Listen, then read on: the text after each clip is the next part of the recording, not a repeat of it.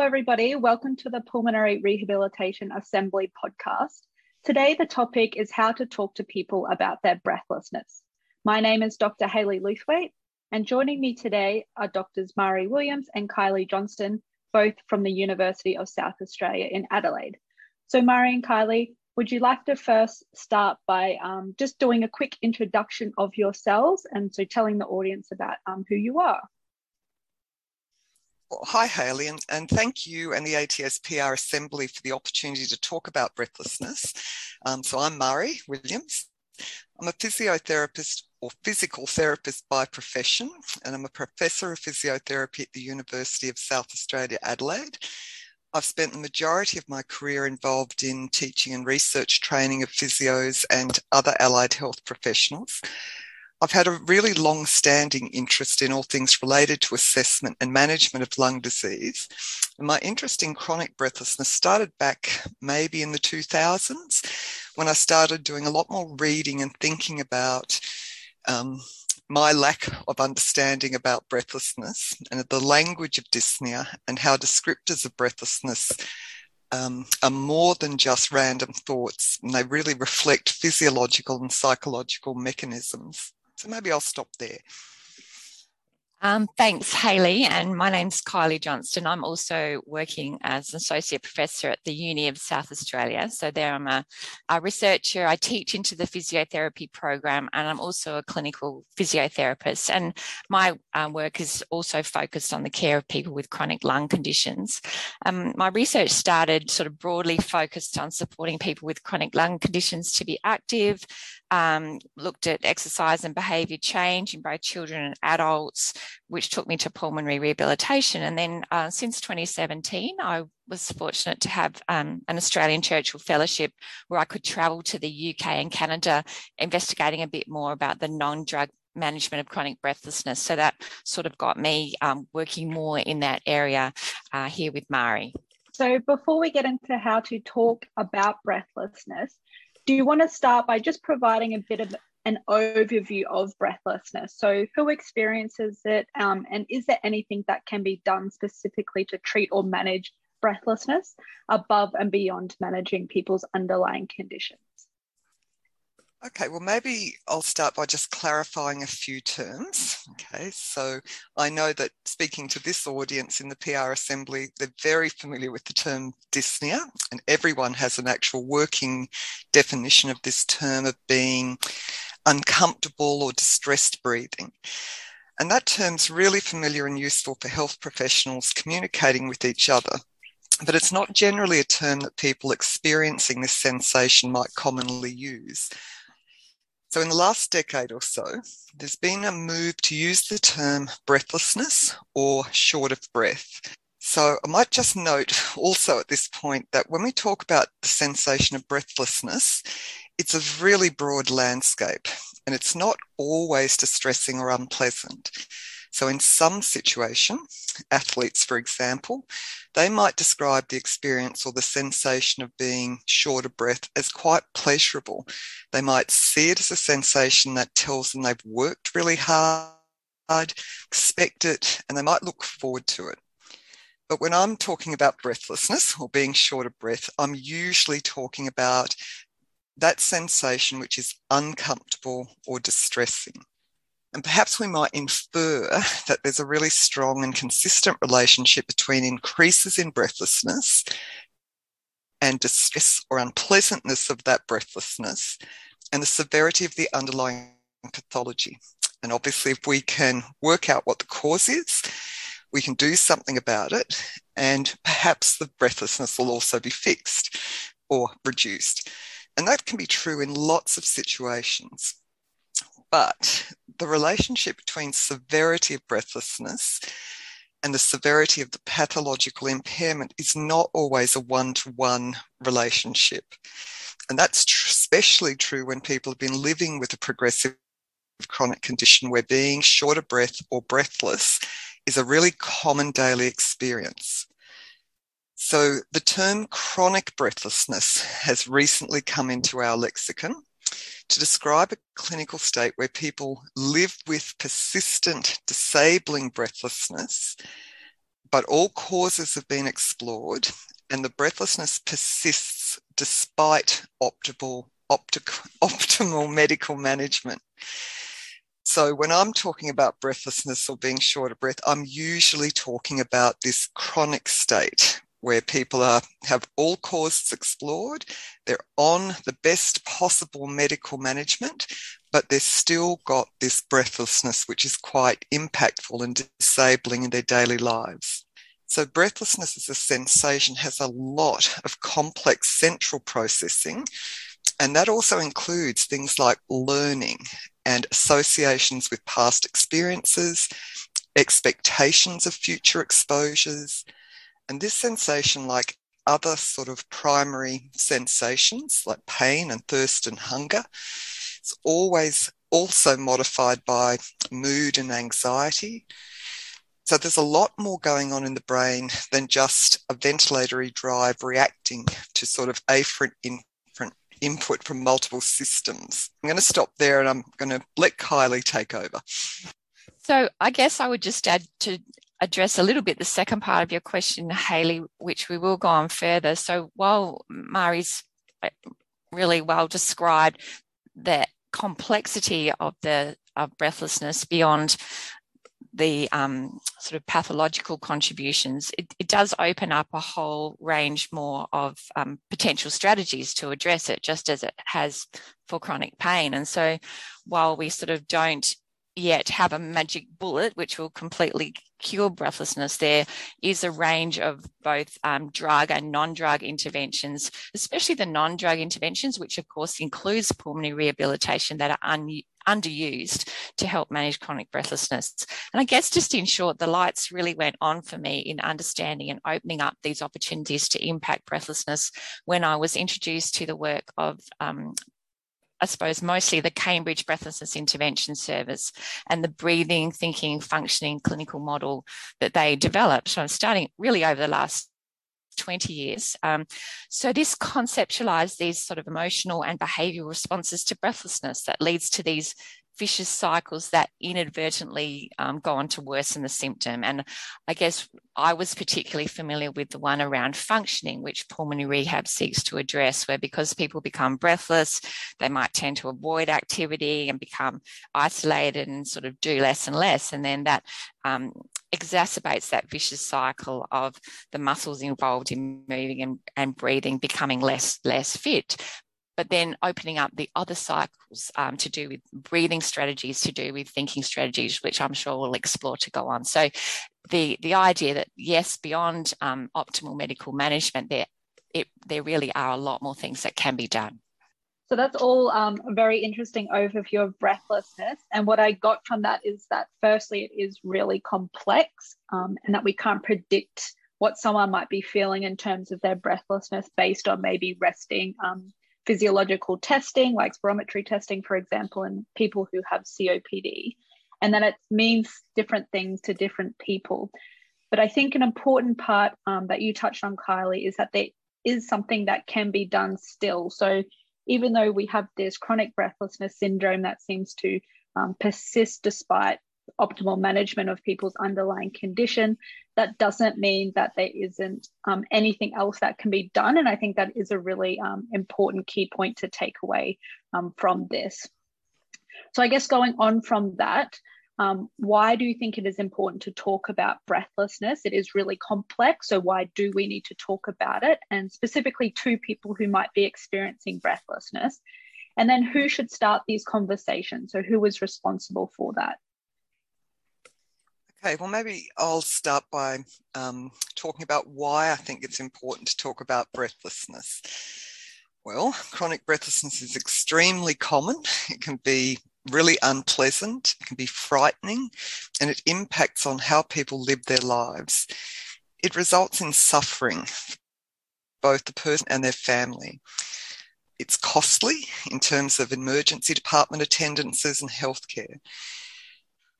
But if you want sort of big numbers and epidemiological basis for that, the presence and severity of breathlessness can be an independent predictor of mortality. So even after adjusting for age, smoking history, and lung function, In people with COPD, even mild breathlessness, so MRC scores of 2, are associated with increased disease severity and with risk of exacerbation. And in some studies, breathlessness has been shown to be a much more sensitive predictor of 5-year survival than lung function values. So I think it's absolutely worthwhile talking about breathlessness. If we swapped out the word chronic breathlessness for chronic pain and asked people whether we think it's important to talk about chronic pain, I think there'd be very few health professionals who would question why we wouldn't. Of course we would talk about it, we'd ask about it, and we'd want to do something about it. So maybe one other way to actually think about why it's important to talk about chronic breathlessness is that a basic tenet of current Westernized medicine is that explaining pathologies and symptoms provides a starting point for patient-centered or shared care and decision-making. So interestingly, the way we explain things and the way we shape people's knowledge about their pathologies and what to expect is a behaviour change technique. So I think all interactions, especially explanations, are low resource interventions. They've got the possibility of changing misconceptions or reaffirming people's beliefs and expectations of their health condition and symptom. Kylie, what do you think? Yes, well, I think you've sort of answered the question there about who should start these conversations given the impact of breathlessness. So I guess it's important for all of us who do have therapeutic interactions with people who have chronic breathlessness or have a condition that we know predisposes them to that, to start having a conversation. I think it's really valuable for, I guess, 2 big factors. Firstly, in itself, for people to have their experiences of breathlessness heard and acknowledged. It's often an under-assessed and a bit of a hidden symptom, for reasons that we will go into a bit further along our conversation. So these people may, for a whole range of reasons, not bring it up. Secondly, as Mari, as you said, explanations are behaviour change techniques themselves. So they provide us an opportunity to, if we think of in the breathing, thinking, functioning schema, to compassionately perhaps challenge some misperceptions that are driving a vicious cycle around someone's fear and anxiety and thinking about breathlessness. And another example was in the context of pulmonary rehabilitation, challenging a perception there which can be therapeutic in itself. For example, people may not realise that choosing to make themselves moderately breathless by being active isn't harming them. In fact, it's helping to build up fitness and will improve their breathing in the long run. So again, many practitioners of pulmonary rehab would be familiar with giving that message, and knowing that message is they're part of the very important therapy in itself. So following on from that, we've just talked about how there are many different health professionals who could talk to someone about their breathlessness, but do you think that most or many healthcare professionals actually want to talk about breathlessness when they have their interactions? Well, I think there are a lot of health professionals who do actively raise the topic, okay, so they do talk about it. They ask specifically about what it feels like and when it occurs. But there is some evidence, as Kylie touched on, in terms of it being, this symptom being a very under-assessed and under-recognised symptom. And there is some evidence to suggest that health professionals actively avoid actually talking about breathlessness. There was a very nice paper published in 2019 by Sarah Lunn, which actually talked about why respiratory trainees didn't or actively avoided asking about breathlessness. And the sorts of reasons that were raised were time pressures, that, there's very short time for consults, not being confident about how to manage it, or what resources or services that might be available. I think the other thing that might be playing out in why people don't talk about it could be that unlike pain, where everyone has had a personal experience of pain, not everyone has had a personal experience of really distressing breathlessness. So the sensation of an unexpected and non-life-threatening shortness of breath, so running up 3 or 5 flights of stairs, they don't really simulate that sensation of chronic breathlessness. It might be that one of the changes brought into our lives because of COVID, and I'm hesitating to say it's a good thing, but COVID has meant that millions more people have had a direct experience or they've witnessed distressing breathing. So this might play out in greater preparedness, if you like, to actually raise breathlessness as a sensation with people. So then talking about the health professional perspective, but what about people living with breathlessness? We've talked about how it can be really frightening and disabling. So given that, do you think that people who live with breathlessness want to actually talk about it when they see their healthcare professional? I might take this one, Hayley. So I think it does depend. I think certainly when people, the impact starts to get worse of the breathlessness, it's starting to shrink people's world, starting to affect their life choices, then I think that's when I often see people who are seeking help for breathlessness and do start to want to talk about it. So it's often, in my experience, a little bit late down the path. I think certainly if health professionals, as Mari was saying, are able to open the door to that conversation, it supports that. As you just said, it can be really challenging for people though, because breathlessness is associated with very unpleasant emotions, with frustration, with anger, with loss and grief. So if the therapeutic relationship is not such that they feel they can kind of open up about things, and people with breathlessness may often also feel, and perhaps have been told multiple times, that nothing else can be done.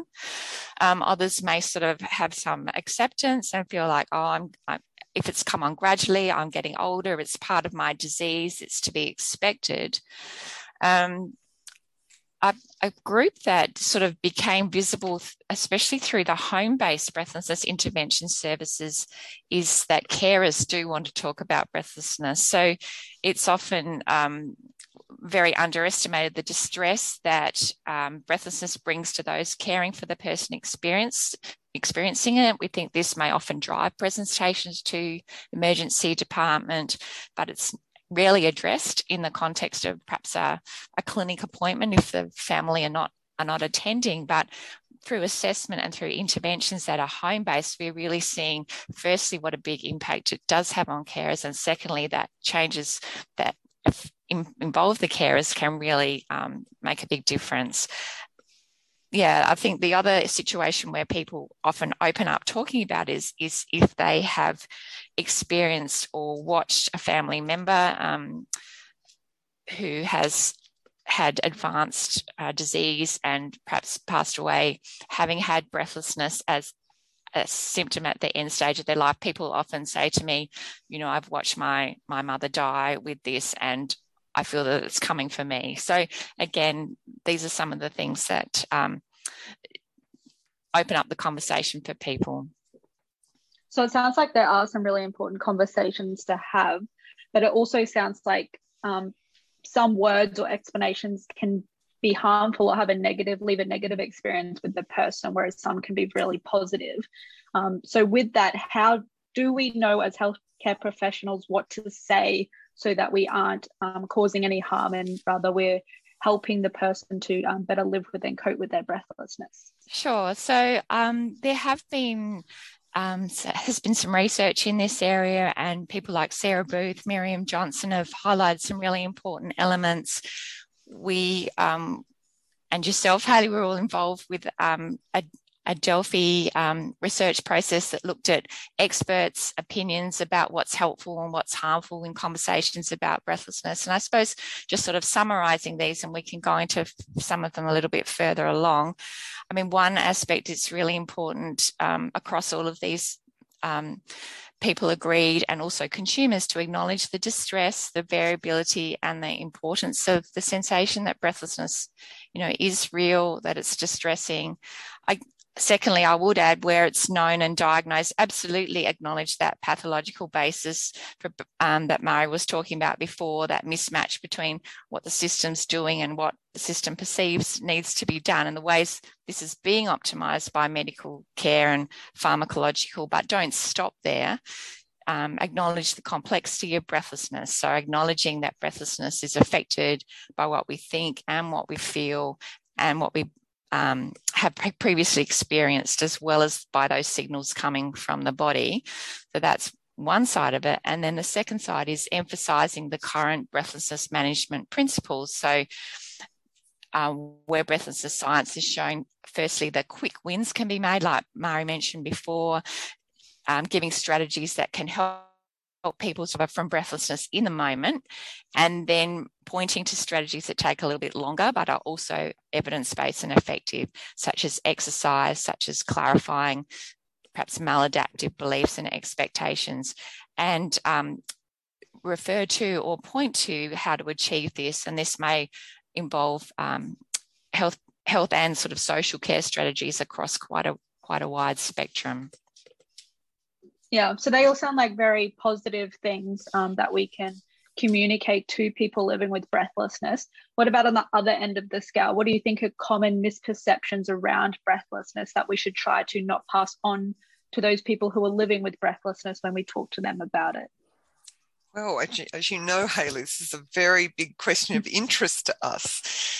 And keeping in mind that every one of us as health professionals interacting with someone with symptoms of breathlessness are going to always base our explanations and convey our own understanding and expectations and beliefs about breathlessness.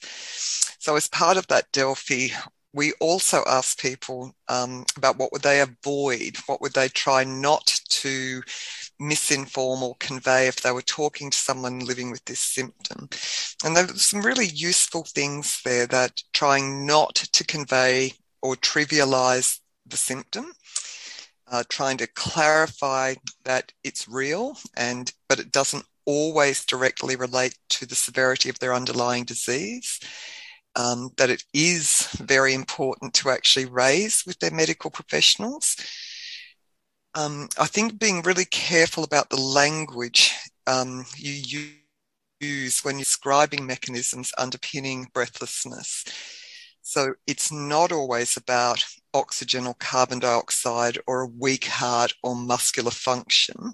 And I think sometimes patients can in fact misinterpret an explanation which uses the word oxygen to mean that it's always about oxygen. And then that raises the issues of, quite logically, why won't my doctor give me ambulatory oxygen? So if they don't meet the criteria, or how come I'm still breathless when my saturation levels are normal? So I think being careful about the words you use when you're explaining it. I think some of the other things that the experts recommended that you try to avoid in conversations about breathlessness were moral judgments. So the kind of, it's, recompense for bad lifestyle choices, or that it's not worth treating in its own right. So treating the symptom right now, even if you didn't have a diagnosis, some of those quick wins that Kylie just spoke about, immediate sort of strategies for people, fan therapy, positioning, that type of thing. And I think probably one of the big things that Delphi recommended of trying to avoid in conversations is implying that nothing can be done, or that it's quite hopeless and you just have to put up with it. So given all of the different things discussed, do you think that there is one good standard explanation that healthcare professionals could use when talking about breathlessness, so they could go to this explanation and use that for everyone who experiences breathlessness? The short answer is probably no. I don't. Yeah. I think in terms of Do I think there is one standard explanation for every person who presents with breathlessness, irrespective of their underlying condition, their social standing, their ethnicity? No, and I think there probably never is going to be. Having said that, I think pretty much most health professionals, I think, do have good basic go-to explanations for particular situations with particular conditions. And in some of those conditions, they will be more likely to actually have an oxygen cause, if you like, if I just summarize it that way. And there'll be other conditions where, in fact, oxygen really isn't the main thing that's leading to this sensation of breathlessness at this point with this patient. I think you raise a really good question. I think that notion of, will we ever have a standard explanation? I think the answer is no, but I actually think that's an area which would be well worth investing research into, in terms of, does it make a difference in particular situations, the kinds of explanations that people use? Do patients find particular words more useful, less useful, threatening? And again, pain science is way ahead of breathlessness science in this area. You don't have to search very hard to find articles in musculoskeletal space, low back pain, osteoarthritis, cancer, and is another area where they have got a body of work looking at particular terms and how these are interpreted by patients and whether or not that has a knock-on effect for their behaviour. So the classic example is in osteoarthritis with knee pain, that where explanations include the terms wear and tear, that patients have a greater probability of actually interpreting that to mean they need to be careful and reduce their movements to actually avoid the additional wear and tear because this joint needs protecting. Now, I think we've got a long way to go in the area of dyspnea, breathlessness science, in terms of trying to find out whether there are particular words that might have those kinds of connotations as well. So rather than one script that we give everyone, it's more so there's phrases or words or explanations that we find to be helpful and in different contexts and for different people. And then on the other side, different phrases that we find to be unhelpful, and that we can kind of use those to craft individual explanations. Yeah, I do. And I think, look, the classic example that has come up in a number of papers, and we've mentioned it a couple of times in this podcast, is the term "nothing more can be done." Now, that does come up in interviews with carers, interviews with people living with actual breathlessness. And it's not that difficult to imagine how hopeless that kind of phrase is for someone living with this actual condition, how it limits the possibilities of being able to cope better or do the things that people want to do. Now, I don't have any other studies beyond those, but I actually suspect that that term would be generally thought of as being a non-helpful term. Especially when we know that something can be done. Yeah, exactly. So then moving on, I guess, to some more practical questions. What advice would you have for healthcare professionals who work with people living with breathlessness? If they had unlimited time or weren't time limited, how could people start conversations about breathlessness? And what are some key points that you should discuss or questions to ask? So I think we've covered a couple of these already. So firstly, just acknowledging the distress and then clarifying that something can be done. But is there anything that you want to add to that? I think a few questions about, okay, how could a health professional start a conversation? Okay, and again, I'm just going to keep repeating my mantra of, before having any kind of conversations, it's really worthwhile all health professionals reflecting on what they actually believe about breathlessness as a symptom, what they expect about this symptom, and whether they're able to have anything to do. Can you do anything with someone living with this symptom? So I think that's worth it. I think probably a really good a way of starting a conversation with someone living with breathlessness could easily be routinely use a breathlessness assessment. Okay, now the 2012 ATS statement on dyspnea, even though it's quite old now, it does actually have some really useful guidance about assessment of breathlessness, ways of assessing it, and a whole range of tools. So you could choose to use a very unidimensional, quick rating scale like a VAS or a numeric rating scale. You might need to think about whether you're going to rate breathlessness intensity or breathlessness unpleasantness.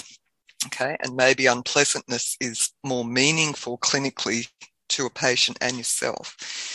Or even better, you might want to consider a very specific multidimensional assessment tool like the Dyspnea 12, which is UK developed, or the multidimensional dyspnea profile, which is USA developed, both of which have got really strong psychometric properties. And these specifically assess the sensation rather than impact on activities or quality of life. So if you routinely assessed breathlessness with an instrument, it provides you with an opportunity to explore or start that conversation. So you could ask somebody about rating their breathlessness unpleasantness on a VAS, and you could literally have a conversation stemming from that in terms of, look, I see you've rated your breathlessness X. Can you help me understand what it feels like when you have difficulty breathing? You know, what words would you use to help me understand? Okay, and descriptors matter. Or you could use it as a jump-off point for, what have you stopped doing because of your breathlessness? When was the last time you did that? And is that something you want to do again? Can open the door for conversations like, well, how do you and your partner or family manage when you're really breathlessness? What do you actually do? What's worked for you? What hasn't worked for you? And I think it's actually a really useful question to ask, what do you think is going on inside your body when you're short of breath? Are there things that worry you or frighten you about your breathlessness? So those sorts of questions, those sorts of conversations might give you a really good starting point or insight into areas of confusion, okay? Things that actually the patient believes is going on in their body, but in fact might not be a great interpretation.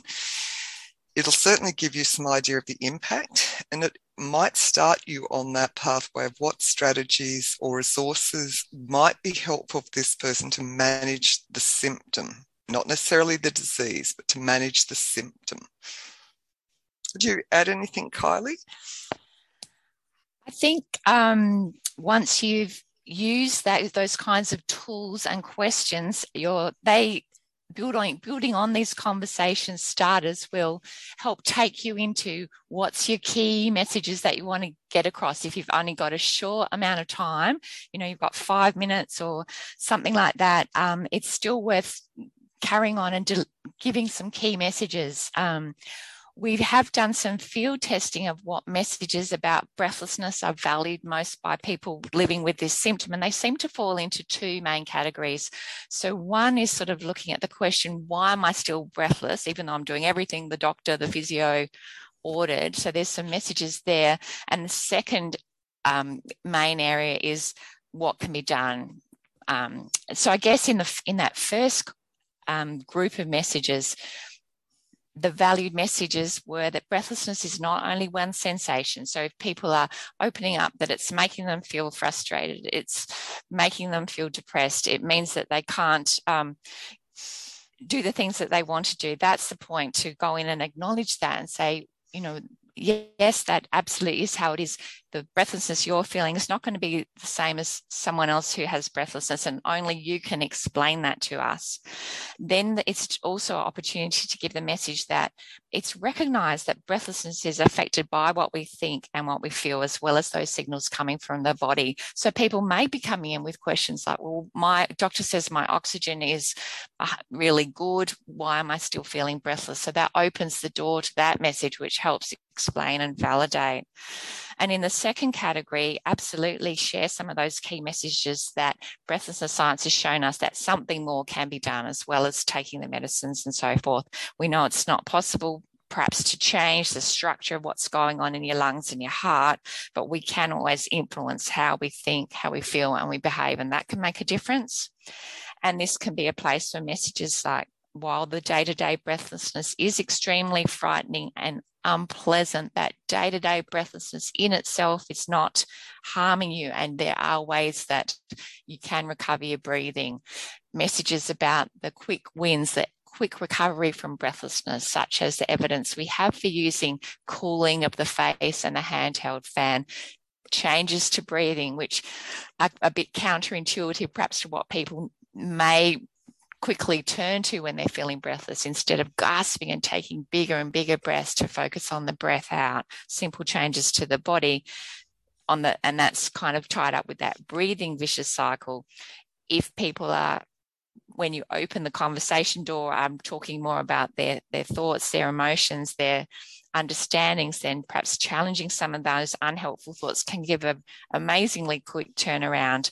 And then those longer term strategies that you want to engage people in, such as pulmonary rehabilitation or cardiac rehabilitation, where making themselves moderately breathless by being active isn't harmful, but it's good for your breathing in the longer term. So in short, what people want and what we can offer them is firstly acknowledging that, complexity, that multidimensional nature, and saying, yes, this ties up with what we are learning about breathlessness.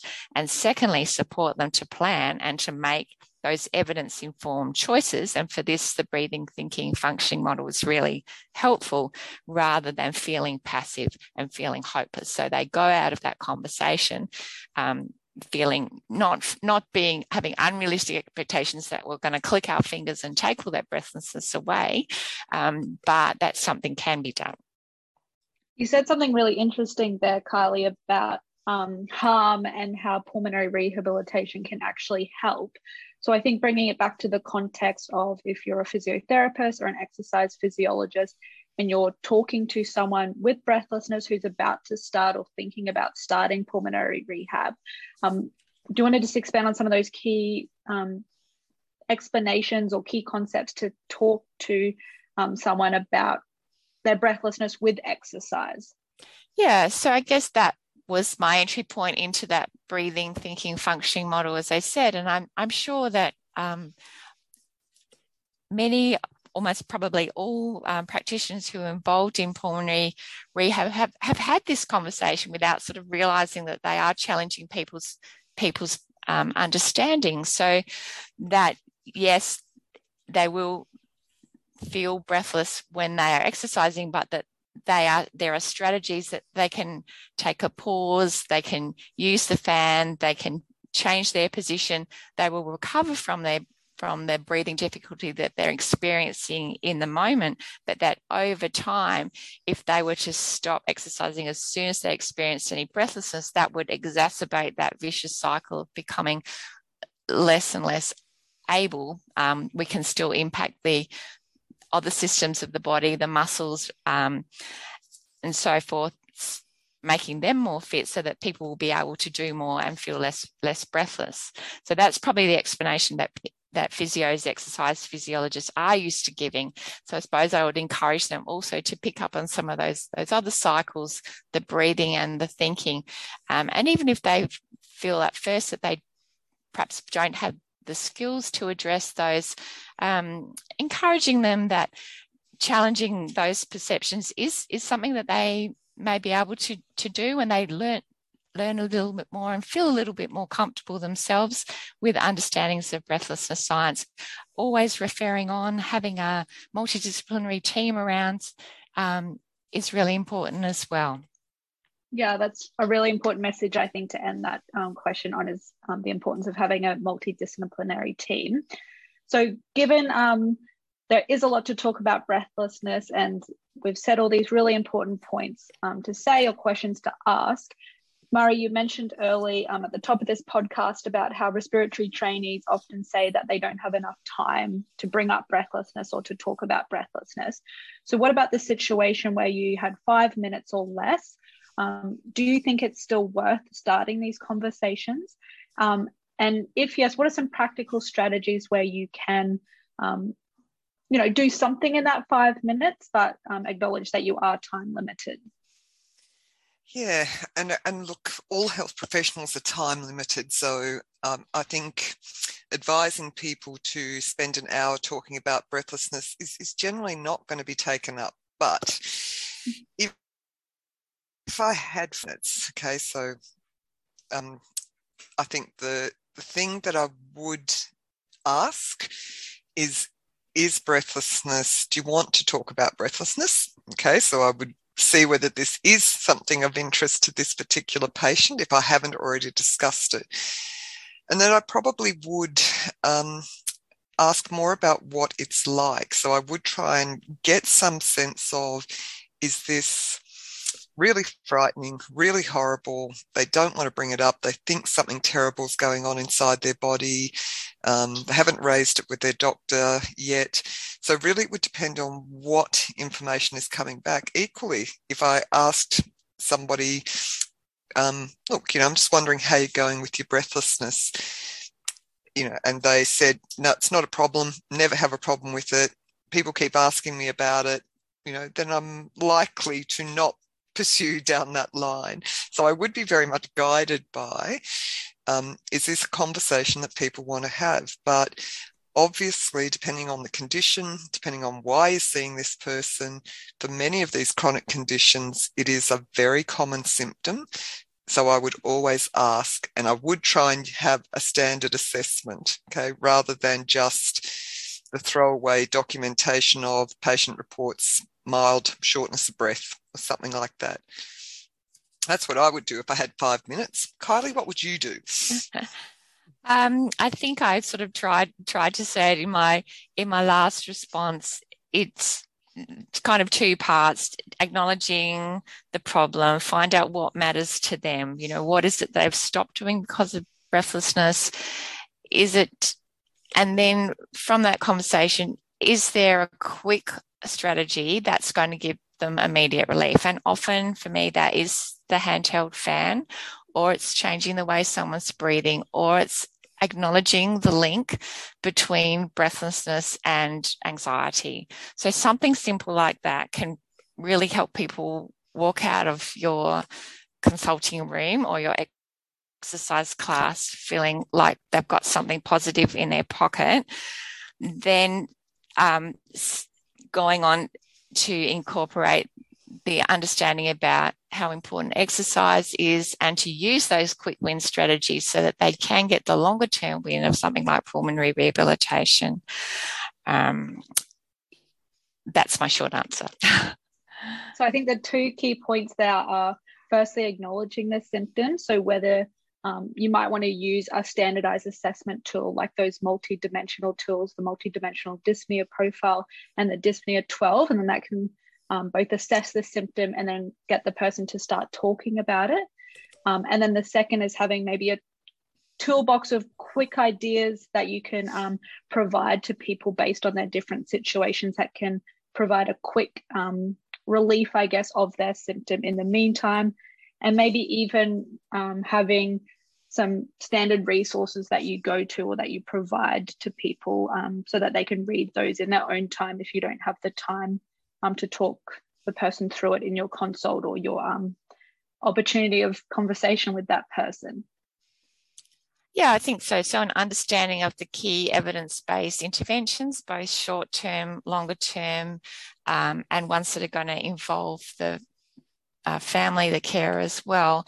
And also just have up your sleeve some key messages that are informed by breathlessness science, which is some of those things that Murray and I have sort of been talking about over this conversation, we've mentioned about it, breathlessness being affected by what we think and feel, as well as the signals from the body.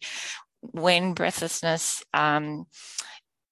is day-to-day, not in itself harmful, ways you can recover, about being active, being good for your breathing in the longer term. So you're not going to use everyone for every person, but just have those understandings in a way that's jargon-free and able to be understood. Yeah. Kylie, do you have any go-to resources? Like, do you send people to various websites, either health professionals or patients? Yeah, certainly the Cambridge Breathlessness Intervention Service site is great, and they've added resources for breathlessness related to COVID-19 as well. I also use the resources from St. Christopher's Hospice. They've made a series of videos about managing breathlessness, which is uses the breathing, thinking, functioning framework. I find those really helpful for health professionals and for people experiencing breathlessness themselves. So that's a couple off the top of my head. Yeah, that provides the listeners definitely with some places to go to look for resources, and then they can perhaps use those resources themselves when they're talking to people about their breathlessness. Thank you for joining me today to talk about this very important topic of how to talk about breathlessness. Thank you, Hayley. It's been a pleasure, Hayley.